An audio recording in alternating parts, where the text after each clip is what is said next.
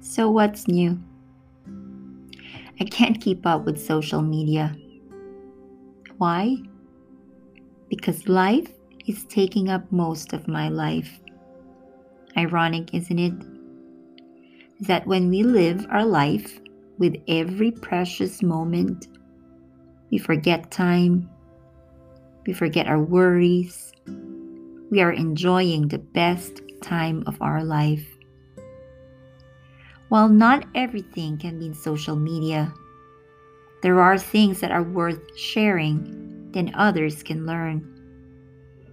And with this day and age, where every little story we can share can be worth millions to someone who needs the message most. I remember back in the days when my mom was still alive, I would always be in social media because I know she will be looking for those photos or reading my blogs.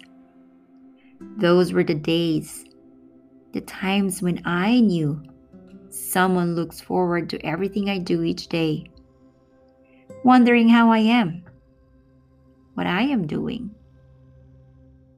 It shouldn't be different from today because I know there are still people out there looking forward to hear a positive message or a happy experience. I hope you find it here in my podcast. Yes, back to that too. Way back in college, I got a very short gig in a local radio station. It started as a volunteer job and became an audition. It didn't last long since I have to focus with school.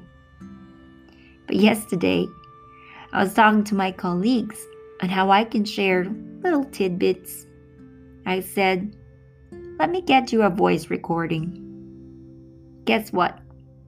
Now I'm sending them a podcast link.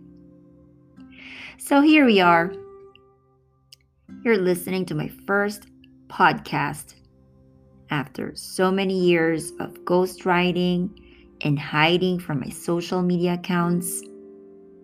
Gone are the days I will say I am busy. That you can't find me in social media since I'm so far away from everyone I used to know. I'm opening up myself again. And yes, I'm back. Thank you for listening.